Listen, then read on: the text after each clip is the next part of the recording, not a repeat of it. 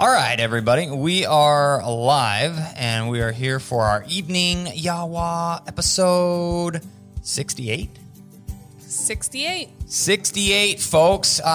We have a slightly different format. We want to start off with that so that everybody is well aware of what's going on. There's a little confusion when you change things. First of all, we're going to give a few updates, talk a little talk. We haven't seen you in a little while, and then we'll move into what this evening's topic is about, which is specifically shotguns, what we use, why we use them, what we've used in the past, and what we would recommend you use if you want to use something different than what we recommend that we use.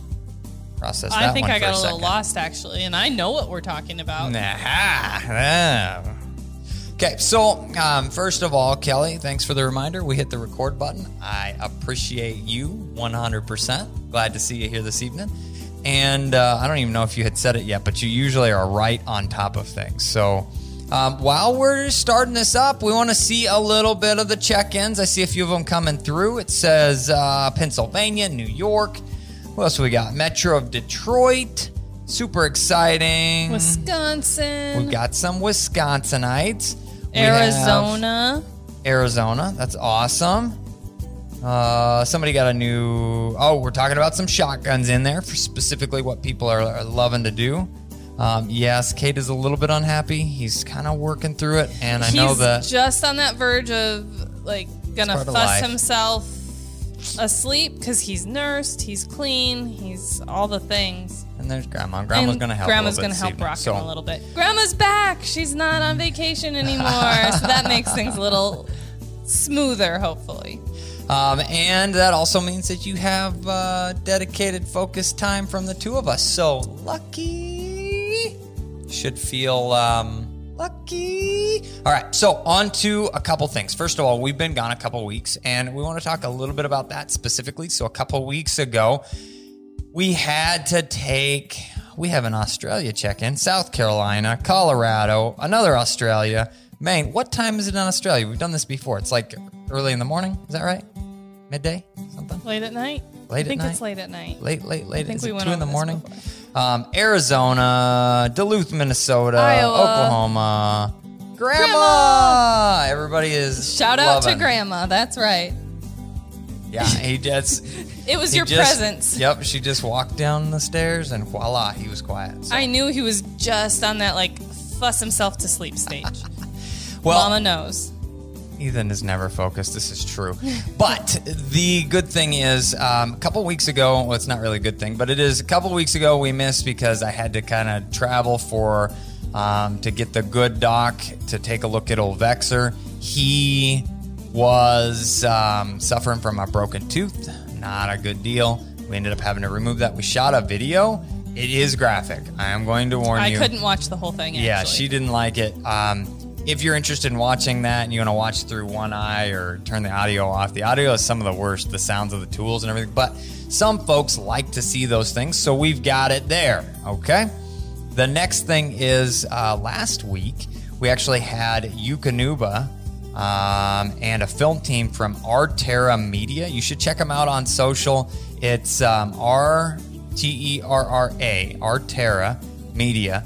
It's a very talented collection of guys. They came out. They've got top-notch equipment, top-notch team, and they rock and rolled through some cool content for an upcoming promotional deal that Eukanuba's putting together, as well as a few of Team Eukanuba tips. I'm the guy with the pink gun, and I did some tips. So It should be some cool content, though, so be cool. Be sure to check that out. Also, you can follow them on social media as well.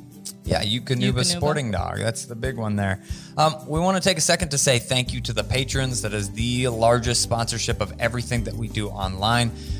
There are 550, respectively, patrons right this minute. If you aren't a patron and you appreciate what we do and you want to find some way to support us, there are two main avenues that we really, really appreciate.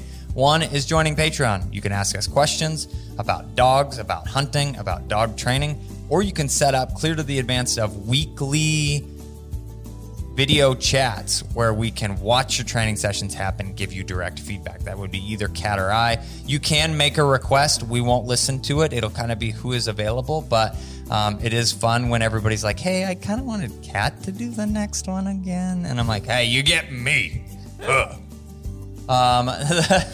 It's true. The next thing that we have rolling is... If he's not going to get to it, I'm going to get to it because I want to start drinking this. I'm drinking a Corona Refresca. These things are amazing, and yeah. I knew it was in the evening. Anyway, these are amazing. They used to make just like you could get the guava lime all by themselves, which is obviously the best flavor, but now you can only get them in a multi-pack. So you got to buy, 6 or 12? 12. You got to buy 12. Throw away 8 of them. No. Drink the 4. No, it's not quite like that, but... You got to throw away 4. The coconut lime ones aren't my favorite, but I'm not a fan of coconut. So if you like coconut, you'd probably love them. A bunch more check-ins here. We've got, looks like North Carolina, South Carolina, Bakersfield, California... Lake Charles, South Georgia, Dakota, Texas, Pennsylvania, Arizona. Wow. Eden Valley, Minnesota. Representing from everywhere, folks. We love it. We do love it. We absolutely love it. So I mentioned patrons. The other thing, if you are in need of any equipment for training, standingstonesupply.com is the business that we set up that we put on only things that we use and recommend. It's not just a buy all the stuff and hope it works. It is only the stuff that we either make, use, or recommend with our stuff. And a lot of times you'll see it pop up in videos. If you're looking, where do I get those things?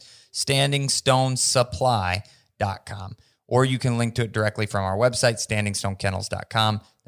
You click the store button, which used to take you to a store there, and now takes you to the new store, so don't be confused. And we just have a video coming out, I think Friday, that was supposed a review to come out Friday. Yep. Comparison of the collars that we have on our store now, flat collars that we actually designed and have made here locally. So be sure to check that out as well. And then go ahead, your beverage of choice. Oh, yeah, Get on it. Yeah. So I got this lovely gift. It's Jefferson's Ocean, which is aged at sea. Pretty cool. It's really cool. This one specifically landed on, I think, 5 of the continents, traveling around the world to be sloshed. And each of the bottles that you pick out, it's a different voyage, and it tells you a little story about the voyage that it went on, where it went. Was it rough seas? Was it calm seas? All of the temperature swings. Were there temperature swings? Which all of those things are supposed to help affect flavor and age and stuff. New flavor profiles on every voyage. It's pretty freaking cool. Okay, there it is. That's a... Mom said I could have one. No, I'm just teasing. She's not teasing me. But I'm thinking I'm going to just do one tonight. Yep. Which you made it a healthy one. You didn't even show your pour on screen. It was 2 fingers. It was 2 fingers. It was an impressive pour. Yeah. Usually I just pour like 12 sippers. I just poured 1 sipper tonight. Well, you also know you like that stuff. Is delicious. So. If you're going to drink one, make it a good one. That's what I'm saying. That's Not right. Quite the 2-finger pour, but the two-finger pour. So hold on, folks. Stuff's about to get ramped up. But I did want to mention something else. We do some training seminars throughout the year. Last year, those training seminars kind of got pushed off onto the back burner. We all know about the problems that caused. And so this year, the beginning of the year with new baby on the way and then arriving, our training seminar schedule is a little unsure. We usually do stuff in the spring and then plan some stuff for the summer. And so this time we have a training seminar in July, one in August and one in September. And then we're pretty much done for the year because we're into hunting season and there's not a ton of extra time from hunting trips and guiding and all the things. Where do we find the schedule for this? On our online store as well. You can just search training seminars And all 3 of the training seminars will pop up. The first one that's coming up in just over a week and a half is on a trained retrieve seminar. It will be inside in the air conditioning, and you'll get to watch some demo work with some dogs that are going through the process, as well as some finished dogs that have done the process, and then also work with your dog, or if you just want to observe, that's an option as well. Yep. Lots of options. You can observe, you can come with somebody, you can bring more than one dog, all the things. It gives you selection options. It will be all things retrieving. All things retrieving. Okay. So we had a couple people reach out and say, hey, can I bring my puppy? Well, yes, you can. The puppy is not going to go through the trained retrieve process at that point, but we can do some basic introduction things, which are going to make a huge difference. We have we're big fans of the impression stage, right? So it's when that puppy is young, let's introduce them to some things, and then they're more prepared for them later in life.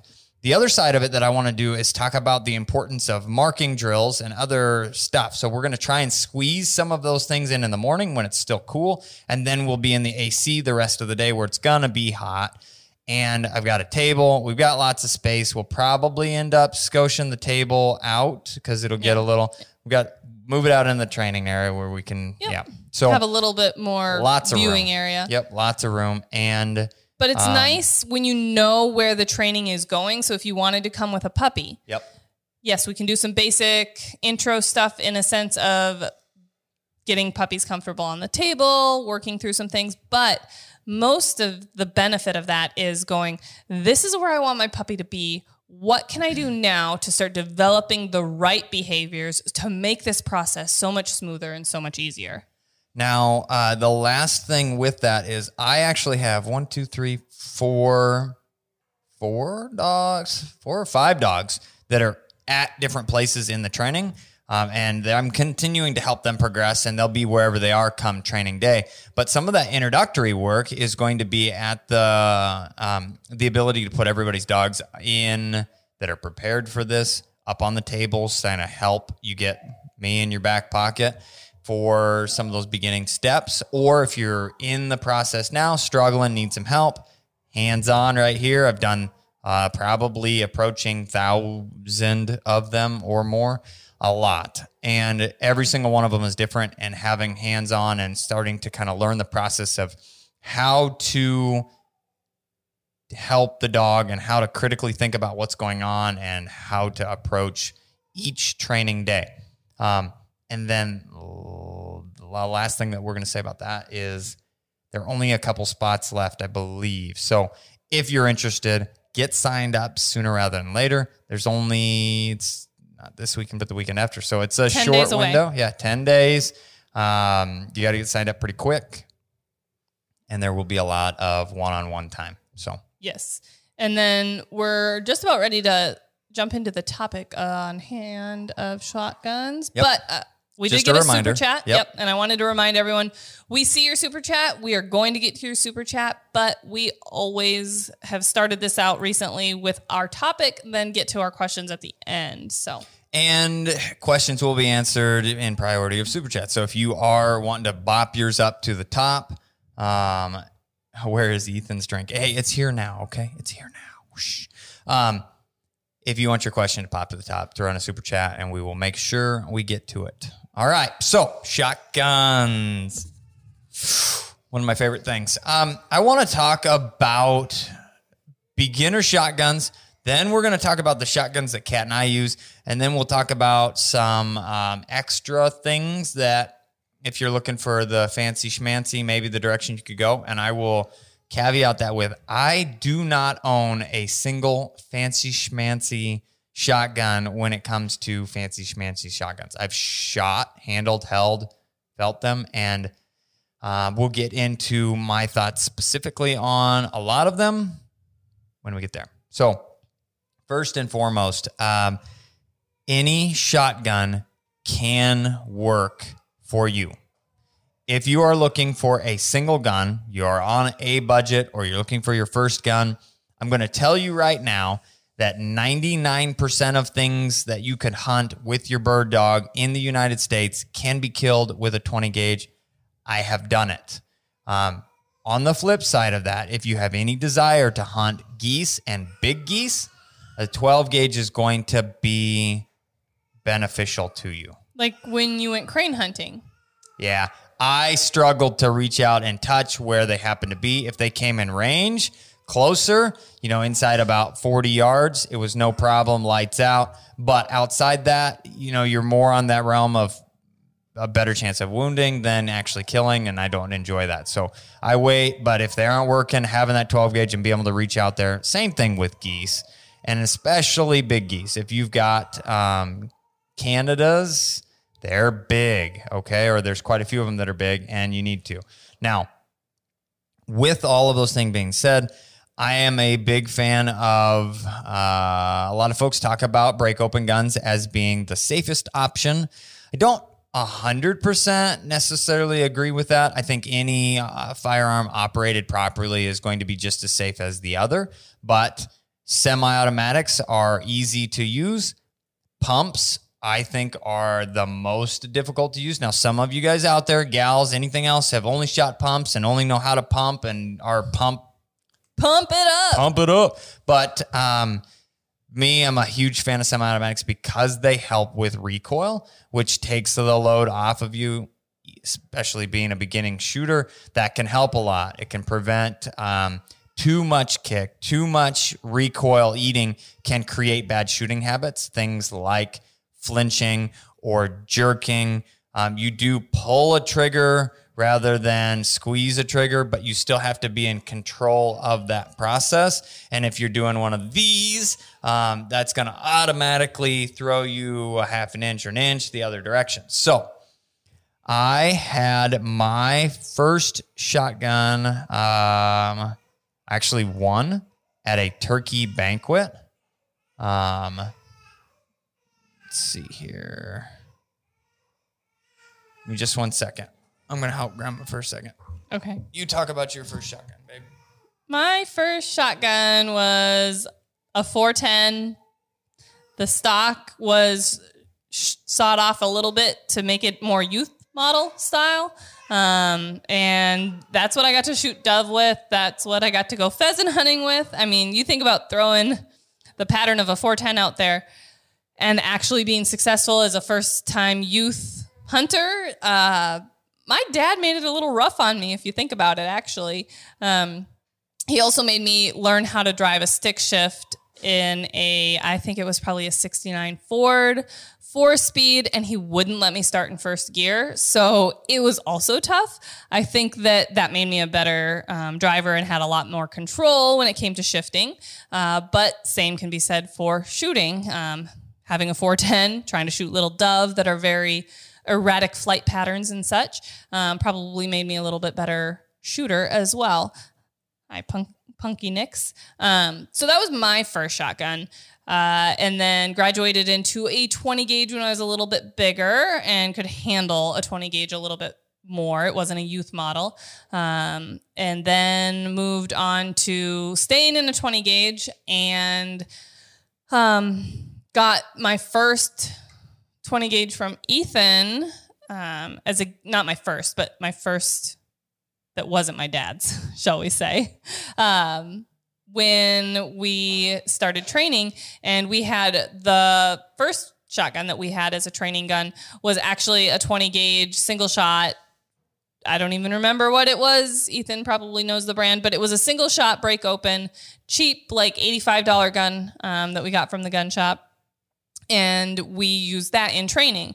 That was a horrible gun to shoot in a sense of the sight plane was a lot off. So then when you went from shooting that to like your gun that you planned on hunting with, a semi-automatic or something else, and it was like, wow, I am terrible, until you kind of got into a groove again about how to shoot the other gun. So once we got to a point where we're like, hey, we can afford to get ourselves a nicer gun that's going to carry over from training to actually hunting, not this, run-of-the-mill $85 single shot shotgun. We actually got our Beretta Silver Pigeons, and we use their break open guns.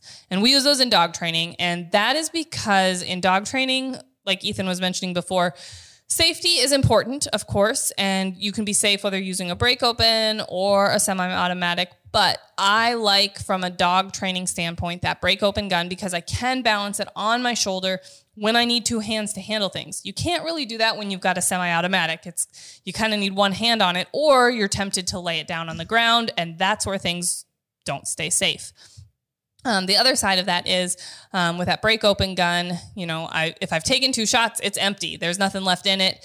With a semi-automatic, if I've taken 2 shots, there might still be one in it. Or if I've only taken 1 shot, I can easily pull that other shell on that break open, or I have to cycle through and get the other 2 shells out of it if I need to lay my gun down to handle a dog or something like that.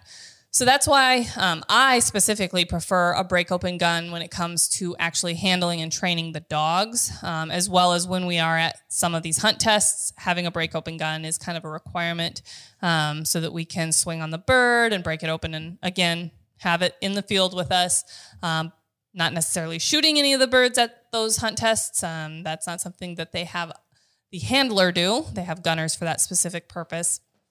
But that's why we went with the break open in the Beretta 686. 686? Sounds like you were nailing it, as always. Too many numbers. 686 or 626? 686. I was wrong, right. Wrong. And then Ethan painted his pink, which, if you are curious about the origin of the pink gun story, there is a video on that. Go back, watch it. Just got to search it, Standing Stone, pink gun origin story or something to that effect. I'm pretty sure that's what it was. And then we started going to hunt tests, and I would use that gun, and all the people would give me a hard time. Oh, your pink gun, that's so cute. And I'm like, it's actually my husband's gun. So then Ethan got me my very own as a push present when I had Aiden. Pretty awesome push present. Well deserved. Yeah. It's a pretty crazy process, folks. So Kat got to tell the beginning stages of things there a little bit, and I wanted to jump into the first shotgun that I ever got. I got really lucky, and I won it. It was a scholarship thing. It's the Kansas one-shot turkey hunt. It is a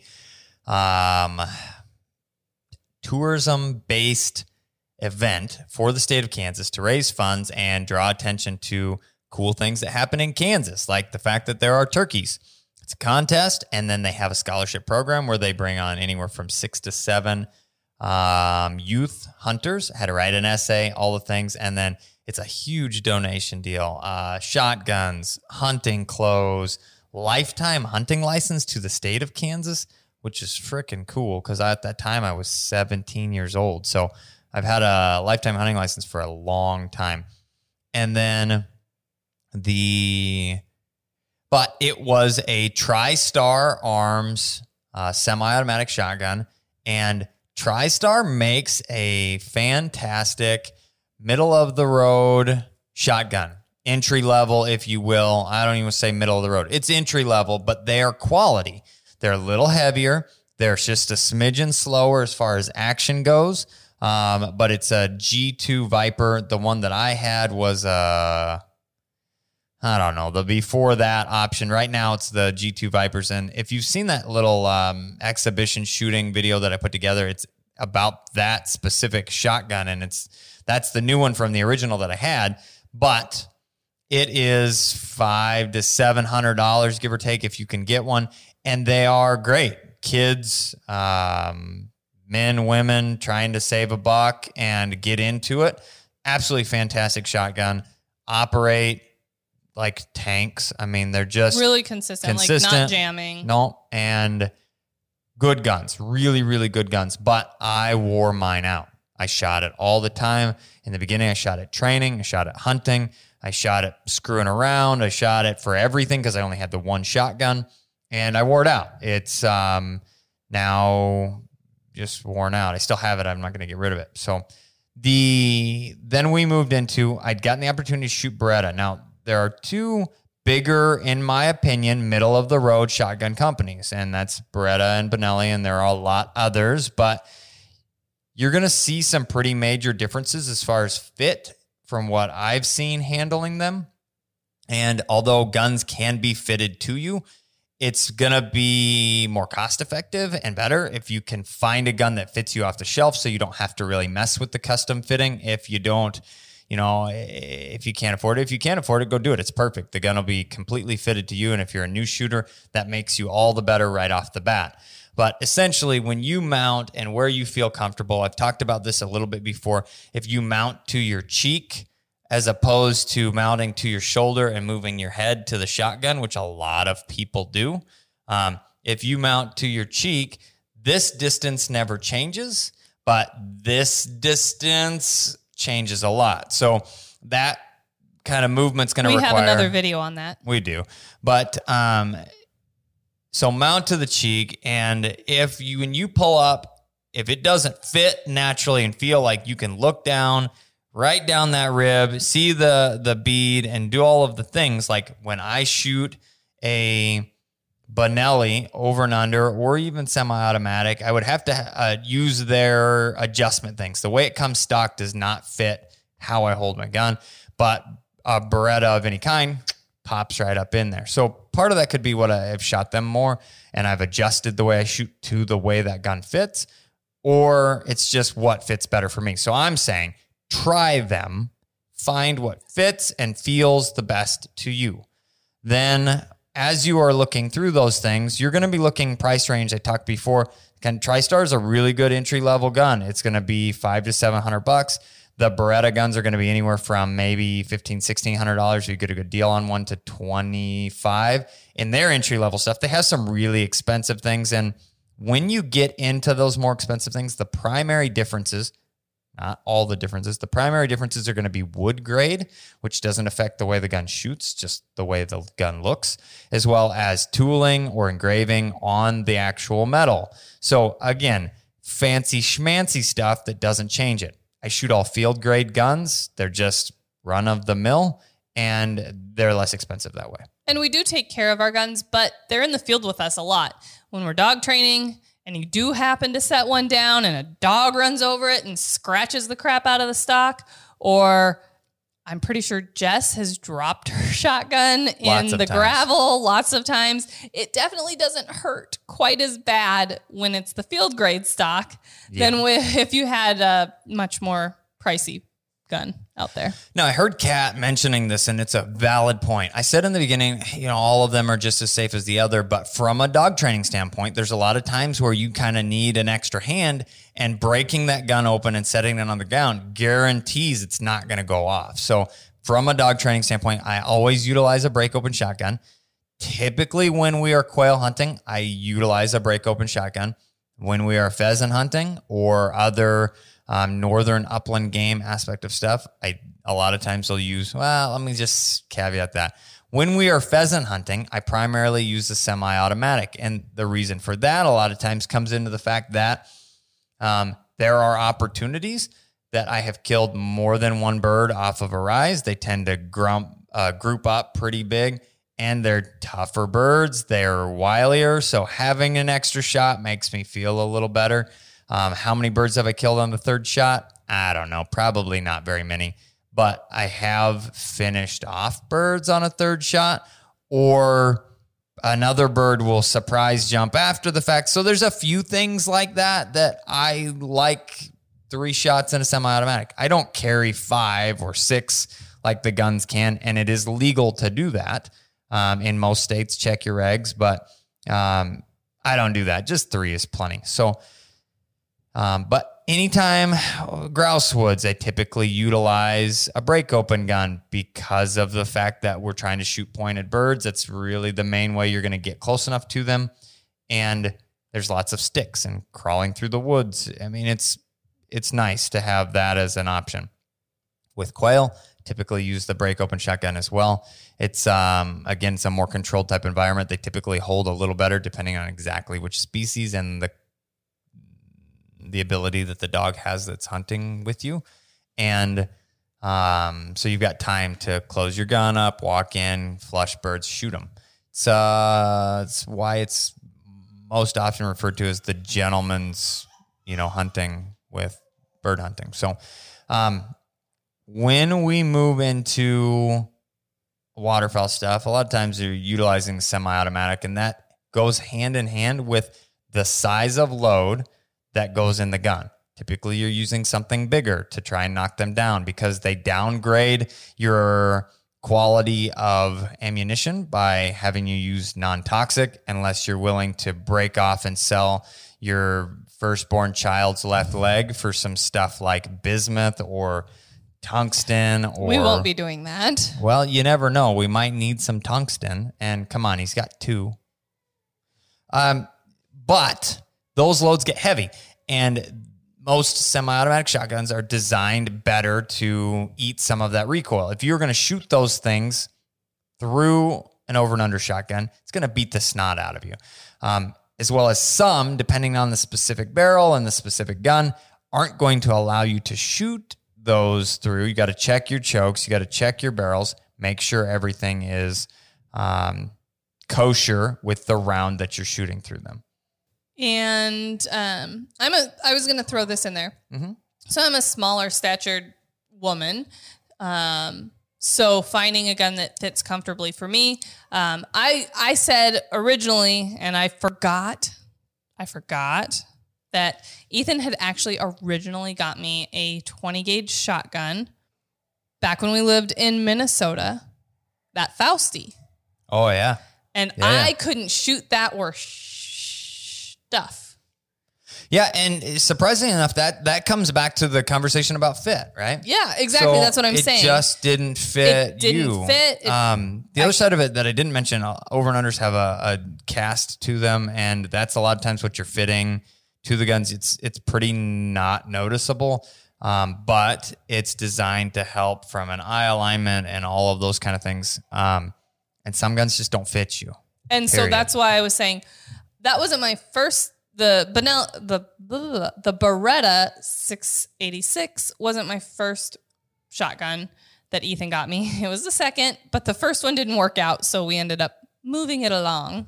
We actually didn't even keep it.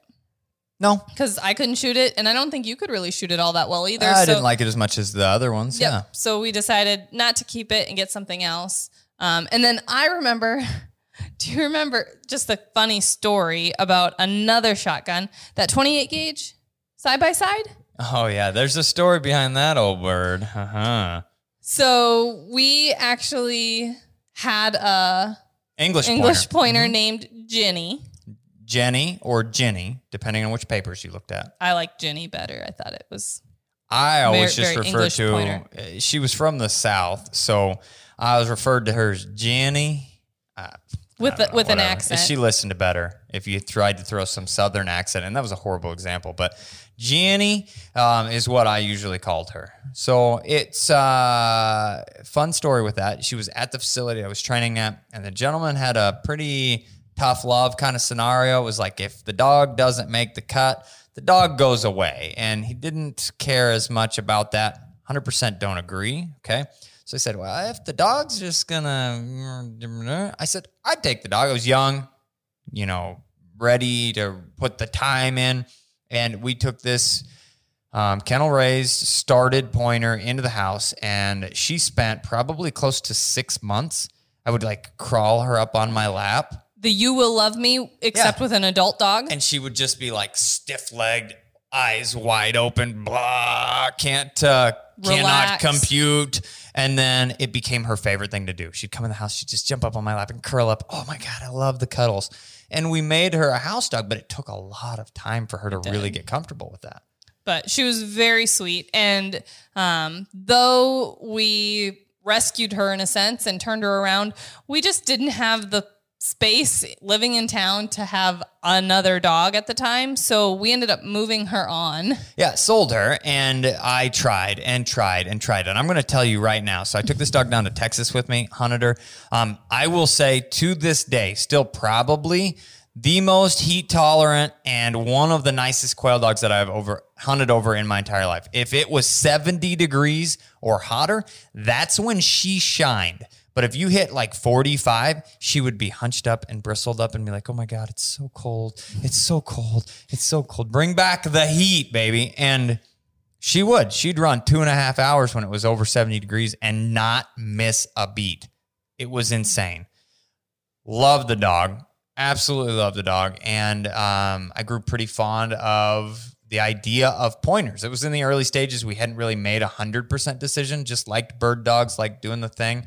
We owned a short hair. Now we owned a pointer. And then I went, I'll flip her, make a little extra money. It's in the stages early, need some money. Everybody does. And I was in the dog business, so I'm learning this, right? And I try and sell her and post her on the sites and didn't get any offers. And I'm talking. And this dog is experienced. This is a nice dog, house dog. Yep, 2.5, house trained, points, steady, retrieves to hand, backs all day. I mean, she'd lock up, go make a sandwich, right? Come back. She's still standing there on point, just really, really nice dog. I sold her for $500 cash. A Dan Wesson, not Smith & Wesson, Dan Wesson, Smith & Wesson's partner, something there. There's gun fanatics that'll know exactly, but Dan Wesson, 357 Magnum, Dirty Harry style, 6-inch barrel, right? Super practical. Oh, yeah. Why not, right? I just was like, good God, I need to move this dog along. And then it's either pronounced Baikal or Baikal or Baikal, B-A-I-K-L or E-L or something, Baikal. 28 gauge, side by side. And it's a Russian-made maybe gun. I think they retail for like $400 or something like that. So between the pistol and the shotgun and the $500 cash, I think that equated to approximately $1,100 or $1,200 for a fully finished, house-trained bird dog. And very experienced dog. But anyway, when we say there's no money in trained dogs, there's no money. There really isn't. There really dogs. isn't. Now, specific models, we had a quick question some folks missed or we didn't say. Over and under is a Beretta 686. It's the Silver Pigeon, and there's Silver Pigeon 1, 2, 3, 4, 5s and different grades of woods and whatever, but they're essentially all the same makeup as far as parts and whatever. Silver Pigeon, Beretta 686. Then there is the A400 Extreme, A400 Explorer, and A400 Excel. We have one from each of the models. The Extreme is 12 gauge only. The Explorer, we each have a 20. No, I have 120 gauge. And then you have I had 120 gauge that he turned pink. So then I got the Excel, which came with the blue metal, which is more of a sporting, like a sporting clays gun because it's got weights and adjustable things, but it's the same frame, same model. Yeah, it is pretty. And then so my 12 gauge is the Extreme. We have the Explorers, which are the 20 gauges, and then we both have side by sides. And that's the extent of the shotguns. I don't have some vast collection. Kat has her first shotgun from her dad, but it never gets shot. No, I don't shoot that anymore. It's heavy.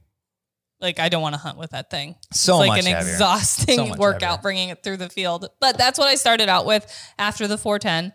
And then you have what's that? It's a 28 gauge. Silver Pigeon. I just got that. Yeah, so exact same. It's a 686 Silver Pigeon, 28 gauge. So now I have the 28 and the 20, and I would love to add someday a 410 to that collection. A 410, 686. I don't know when it'll happen. It's a relatively impractical gun because the ammo is expensive and hard to get. All ammo is hard to get right now, but that ammo is even harder to get. Yeah. Or I would train with that every day. People are like, ooh, 410. No, it's really not that bad. They're easy shots, and it makes you hone in your skills. And typically with pen raised birds and these training scenarios that we're going through, the birds, we're kicking them up. It's not wild birds flushing ahead of us, and it's a controlled, close situation. And sometimes a 20 gauge is too much, and you got to really let those birds get out there a ways before you take a shot so you don't blow them up. Baikal. B-A-H-C-A-L. Thank you very much. B-A-I-K-A-L. Yep. And I thought Baikal or Baikal. Yeah, something similar in there. Yeah. I appreciate it, guys. And then I had some questions about choke tubes. Okay. So this is the biggest thing that I see an issue with, especially when we get the idea to I do still have the TriStar Viper G2 when we get sorry, that was kind of mushy. The TriStar Viper G2 or G2 Viper, I think is actually what it is. Maybe one way or the other. I still do have the 20 gauge. It's pink. It's cool. It was actually donated by Spare Change Defense. So if you have the idea in your head, you have to watch YouTube listens to this stuff and they can get angry. I'm not recommending that you buy firearms at all. We're just talking statistics here, okay? If you check out, though, SpareChangeDefense.com, it may be a site that may be able to help you in your search for the potential of more information and with an end goal. Let's leave it at that. Figure out what your end goal is. Yeah. Read between the lines here, okay? So last but not least, choke tubes. And this is the biggest thing that I see from a guiding standpoint. People are like, I need full chokes in there when I'm upland hunting. And first and foremost, there's a lot of guys out there that are really good shots, and some of you probably use full chokes and do all of the things, and it's fantastic. But there are more people out there, I believe, that don't need that. And what you end up with is either you're trying to take shots that put you in the unethical category, and you are crippling more birds than you are killing, or you're clean missing because your pattern is still too small on those closer birds, or you're blowing a hole in the dang thing, which again, in my eyes, falls more into the unethical category. You're wasting, right? It's because that bird is not going to be eaten. It's got a hole through the breast and the legs, and the whole thing's just blown to smithereens. So essentially, it's a waste, right? We're out there to hunt with our dogs. We're out there to harvest birds, but let's utilize what we're doing to be able to eat and do all of the other things. It's not just throwaway stuff. Conservation of game. Absolutely. All the things. Absolutely. So I, late season, shoot a modified choke with 3-inch number 6s out of my 20 gauge. That's what Kat shoots because she shoots whatever I put in the truck. Number 3s.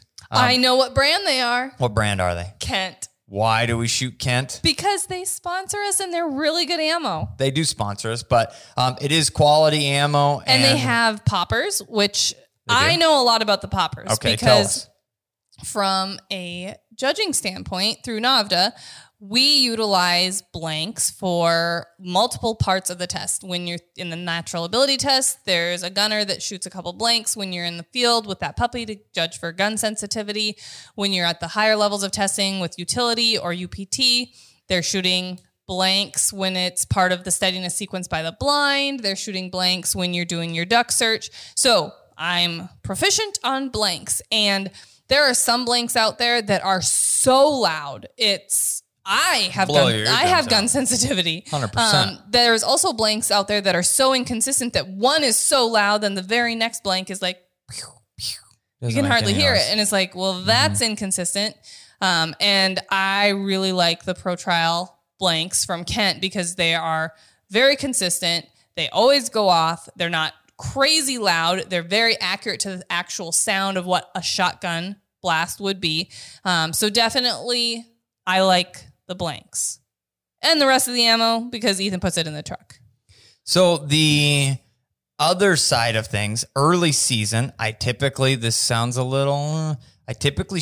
2 3/4 inch. Okay. A little bit lighter. It's not as necessary. And then I move up to 5s. So you're packing a punch with a little bit lighter load, still kind of balances things out. And I shoot improved cylinder.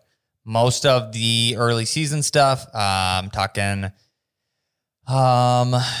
starting in September, we're talking the grouse seasons, improved cylinder for dove, if we get the opportunity to do that.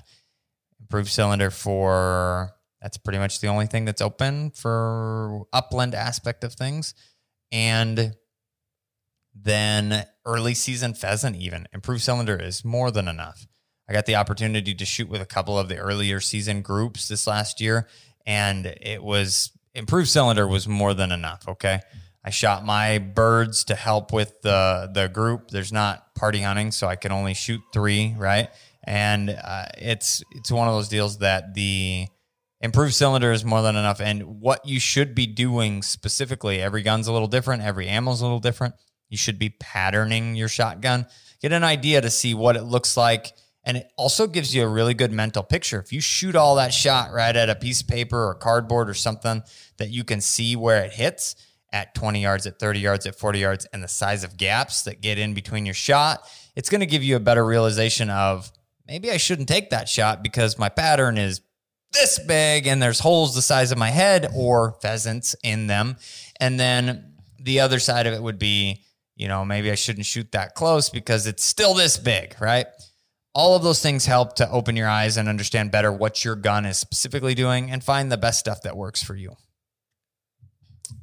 I think that's about it we've got on shotgun That's info it. I'm tapped topics. out. I don't know anything else about shotguns. Well, that's probably a lie, but I think that we can probably get to answering Let's some answer questions. some dog questions. That's why people come here anyway. That's why I'm here anyway. Just kidding. Now This, folks, is delicious. I see that. You're just sucking it right down there. I'm not going looking there. for the first one. There it is. Hey-o. Okay. From Spurs and Fur Outdoors. Thank you again. We appreciate every week. It seems like you throw a super chat in there. We Definitely. really appreciate it. I actually can pronounce your name now. I used to do Spurs and Fun or Spurs for Fun. I don't know. That's what I could read from here. But I have a 14-week-old GSP started collar conditioning to recall. He does really good with it then one time he'll just completely ignore it. What do I do? Well, that's honestly not that abnormal. Once you've got a dog that's really good at collar conditioning through vibrate to recall in those controlled environments, in that controlled situation, sometimes that's just not enough in those higher distracting environments with more excitement going on, especially when they become more comfortable with the actual sensation of the vibrate. They can just ignore it more. And we sometimes need to utilize stimulation levels. That's called proofing the e-collar. We do have some videos out. Vibrate versus stimulation is one of the titles that I can recall. I think we've done it a couple times. And we've utilized showing the difference between a puppy that's not responding and listening to vibrate and having to transition to utilizing stimulation to get the desired response that we know that they understand and know how to do. So when you're in those higher distracting environments, you're probably going to need to use stimulation, but it's important to proof the collar first in a enclosed environment. So basically the same way you started collar conditioning your puppy to recall with vibrate, you need to revisit that and utilize the vibrate to begin with. And even if they're responding, we still need to switch over and utilize some stimulation, low levels, to make sure that that puppy still is going to respond properly to that stimulation, so that the first time that they feel that stimulation isn't in a high distraction environment and then they lose their mind or get overwhelmed and can't figure out how to shut that stimulation off. Because again, it's negative reinforcement based training. And if they start flipping out because there's too much going on and they can't figure out what you want from them, and then you turn that collar off, you've just reinforced that coming to you isn't what shut the collar off. It was freaking out or acting strange, having an adverse reaction to that collar that shut that collar off. So Two things real quick. I wanted to mention, because we didn't and forgot to earlier. In the past, we've had monetization on this live video, and it pops up for a advertisement every so often, which I heard was way more often than it should be. And I wanted to say, because all of you do the super chats, we really, really appreciate that. We dump the monetization off for the live stream so y'all can watch ad free. So thank you. This is just a thank you for the super chats and a reminder of why we have shut off ads. Again, thank you very much for that. Now, as the replayers, the folks that aren't here live, suck it. You get ads. So, but we love you, and we still appreciate your support and subscribe. So yeah, we love you. We love you, but you'd be way cooler if you could be here live with us, because there's no ads. The next thing that I saw in here that I wanted to touch on really quick, which is, are you going to be at Game Fair this year? And the answer to that is yes, I will be. First weekend only. First weekend only. Okay. At the DT Systems booth. Second weekend, I'll be in Kansas at a seminar. Yeah, we're having a dog training seminar. But I'm not able to go this year because I've got 2 little ones, and I think, first of all, Cade's only going to be about 4 months old at that point, and Too much Aiden's for a going to big show be weekend. just under 3, and no air conditioning and lots going on. I think it would be a bad setup. 100%. We want to set ourselves up for success, and that wouldn't be it. Next question is from Soren Goodman. Hey, can you help me with my 18-week-old GSP puppy? That's a fun age. I need you guys to help me with what I should be, teaching him right now and what he should know. Okay, so this is a really interesting question and one that happens all the time. We're in the process. We've been trying to find a way to do this for a while. And you probably think we sound like a broken record. It is. It's tough. This is a giant project. Imagine like the biggest project you've ever worked on, and then that's this, okay? And you're doing that project while you're still doing all the other projects. Everything else. So it's tough. Now, the thing that bothers us the most is that there is no direct step-by-step alphabetical order, A through Z for every dog. With this age, this age, this age. It's not practical and it's not accurate for how to work your dog. But I do understand your position 100%. What should I be doing? I don't really know. I need to know because I want to help with my dog to move through the things. First of all, I can recommend going to our YouTube channel. Go to the playlist section. And then in the playlist section, we created a new area called puppy training playlists or puppy basic playlists or puppy something. I was trying to make it more searchable. So if you probably can't see this, but if you are on your phone and you go to the playlists, the first 3 are part of our regular playlists. And then there's a little arrow button that you can tap that goes to the rest of our playlists. But if you're just at that playlists page, right underneath those 3 playlists and that little arrow is all of our puppy training playlists. So puppy training playlists. Those are step-by-step from 8 weeks to 12 months. Now, so that you aren't confused, the retriever-based training series will fit your short hair and vice versa. Look for personality. Pretty much the development is about the same, minus when you get to the pointing versus the flushing aspect of things. It's more or less the same in the first 12 months, okay? Check out all of those, find the closest personality to your dog, and then try and follow that along. That's going to help give you a little more direction, and we do put in 99% of those videos, the dog's age, what we've done, prerequisites, some preview or some videos that show progress reports. Like, look, we're putting all these things together now. So it's a good visual guide of what we did for the first 12 months of the dog's life. Now, I saw Mike Lardy, big retriever trainer, has an approach that's a little bit different. It's called a training flow chart.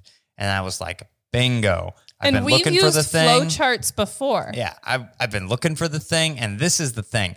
So we will be moving in the direction of a PDF flow chart that directs you to videos and putting it all together pretty quick. Can your puppy do this? Yes, move to this. Yep. If your puppy can't and you answer no, go back Go to to this and then try this. So trying to create a flow chart that makes sense and is coherent and helps to direct you when it doesn't really talk about age, because age isn't as important in a majority of situations. Especially if you get a, 5-month-old that you start with or a rescue dog. You can still start at the beginning.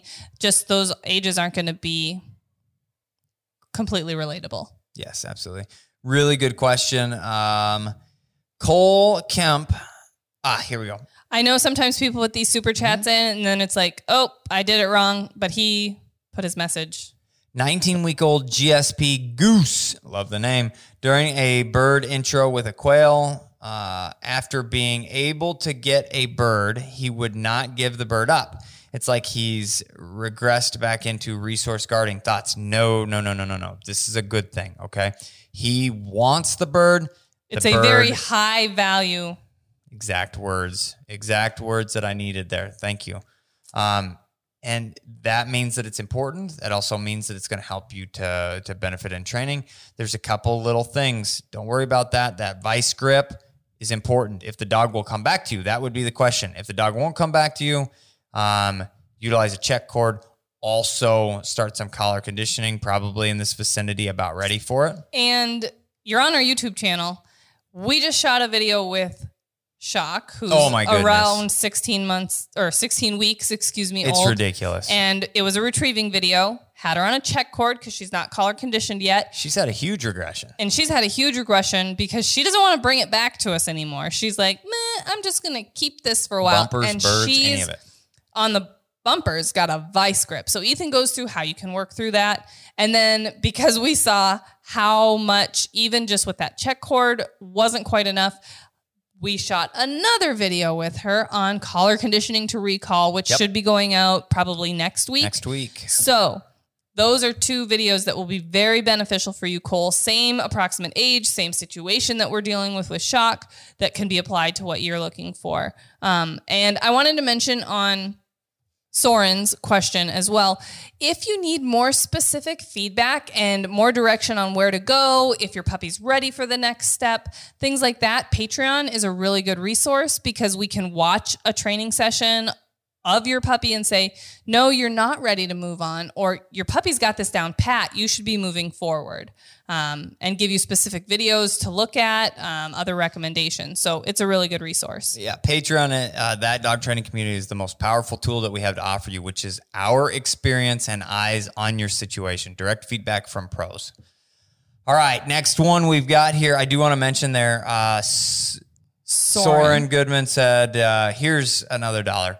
Thank you, buddy. We appreciate it. Hey, don't pull my cord out, goofball. And then Ironside Pointers. Awesome. If two puppies play well together, is it beneficial to use their playtime for gun conditioning? Okay, that's a very interesting question. And the key to gunfire conditioning is that you have a distraction, right? We don't want the dogs to be focused on the sound. If they show attention to the sound, you need to slow down until you have a true, essentially full conditioning process that the sound doesn't mean anything. Then once we start killing birds over them, again, that noise means something and it should pump them up. Exciting. But in the beginning stages, if they show anything at all, any reaction, whether it's just turning to look at the gunfire or stopping what they're doing, that's a reaction. And we want to slow down and take some steps back, find something else that can be a true true distraction, something that's really exciting to them, which is typically why we use birds. Me personally, I feel like you could run into an issue because it's less predictable on exactly what's happening with those puppies, where the retrieve, the bird, you can see the dog is actively on that specific thing and time your shot appropriately, as well as see the reaction from the individual dog. If this is all you've got and you really feel like there's a shot, maybe try it once, but it would not be my go-to. And something that somebody had just brought up to me because they sent me a video to evaluate of their puppy retrieving a bird, doing a gunfire introduction, and I'm like, that puppy is paying attention, your timing is off on your shot, and you're too close. Couple of things were going on. They thought that the best time to shoot would be when the puppy was right over that bird getting ready to pick it up because they were the most focused on that bird. That is not the proper timing for the shot. The proper timing for the shot is when that bird or bumper is still in the air and that puppy is hard charging after it. That's when they have the most focus for it. Yes. Once they get on it and they're over it and they're kind of thinking, oh, well, I'm here now. And they're making that decision of, should I pick at this? Should I pick it up? Should I play with it? What's going on? The excitement has decreased at that point. So you want to have that shot happen when the object is still in the air, creating that prey drive of chase it, catch it, get it. The last thing that I can add to that is it is a conditioning process like any other conditioning process, but a even slightly more important one. Doing a few short reps multiple times is going to be a lot more beneficial than making a day. Oh, I did my gunfire day. Not good, okay? Do 2 shots, maybe a third. Make it random. Don't allow the dog to understand the pattern. Throw a bird. The dog chases it. No shot. Throw a bird. Dog still pumped. A shot.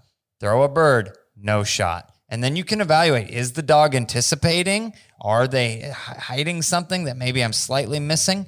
And then, having that randomizer in there is going to make a big difference. And if you see any slowdown out of your dog, you're done with the session. No more shots.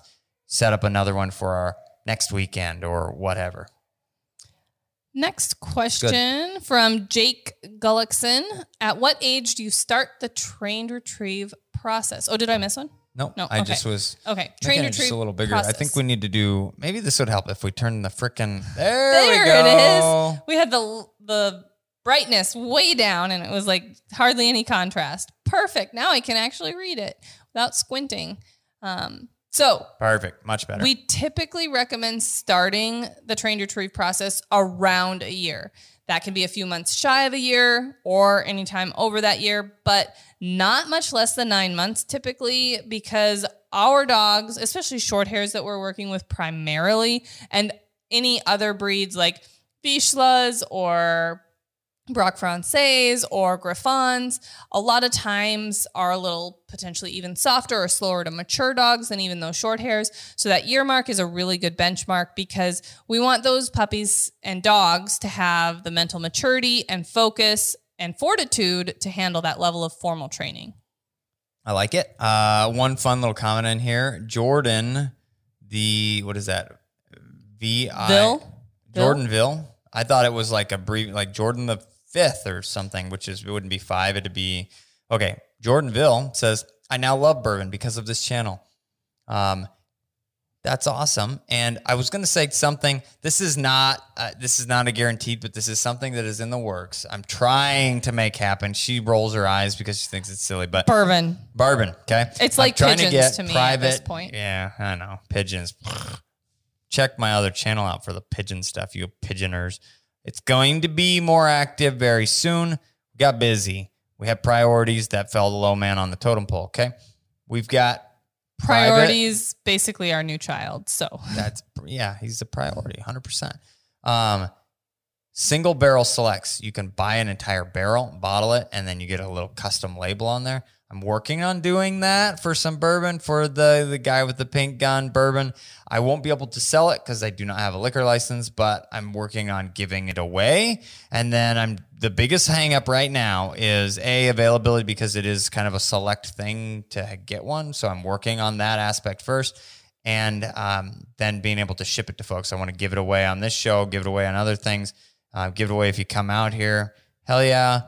My selected, I get to try a whole bunch of different barrels. Sounds horrible, but I will take one for the team and then pick what's my favorite, and it'll have a fancy label on it. So that's coming just for y'all, right?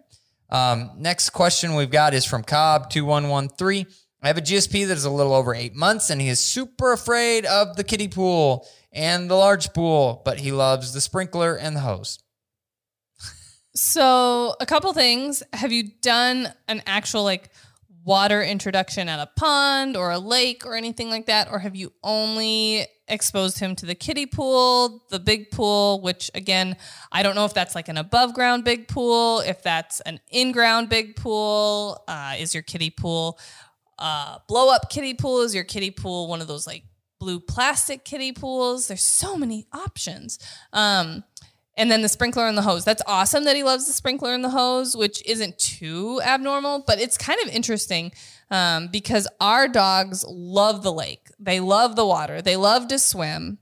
They hate the rain. Yeah. It's like they're made of sugar and they're going to melt, which is not the case. And then we've had some dogs that are so water driven. Mandy used to try and grab water out of the hose and eat it really fast. But we've had other dogs like that as well. So a little more information would be helpful to know the situation. But a couple of things that I can just throw out there from a general information standpoint is water introductions. If you can get the puppy excited about retrieving and get in the water with them and have a nice gradual bank so that transition is really smooth and easy, is a really good way to make those water introductions positive. Just chucking a puppy into a above ground pool. Chucking a puppy in a pool? Who would do that? Who would do such a thing, Ethan? But I've never. Come on. Never. I know. You faked it, though. Watch the spray water intro. Yeah, it's a good one. It was funny. It's a good one. But those above ground pools, they don't have a gradual bank. Once that puppy's in, it's like immediate deep water, immediately have to start swimming. And then there's not really an easy access point to get out. So it's a confidence thing as well for those puppies. So that type of situation couldn't necessarily be, the perfect setup, as well as like a kiddie pool. They might just be weirded out about the pool itself. Like, what is that? That's really weird. Or the pool, they get in it and it makes some weird crunching noises when they're, walking around in the bottom. Just random weird things can freak out a puppy until they get used to it. And if they have a negative connotation, it's really important to, not put emphasis on that and to try and build their confidence and redirect their focus. I think it was either a patron or somebody else that just recently talked to me about their puppy is afraid of their pellet grill. And we're working through that right now. So puppies can be weirded out about the strangest things. We've had puppies weirded out about tumbleweeds, weirded out about big giant rocks in a field. I mean, they're puppies, and it's important to get them past that, but that could be all that's going on right now as well. So more information. And if you'd like to reach out to us on Patreon to get us that, we can help you. Absolutely. Folks, I want to say we've absolutely loved it. We've missed getting to chat with you in the evenings here and talk dog and hunting related stuff and then answer questions. And we plan to do this as often as we can. Try to do it on the weekly unless life happens. Goal. Yeah, it's the goal. As well as we're kind of in a good place from life and baby standpoint. So more videos on the regular. I would expect those on the YouTube channel. And without pretty much anything else. One other last thing. Yeah. I have one last thing.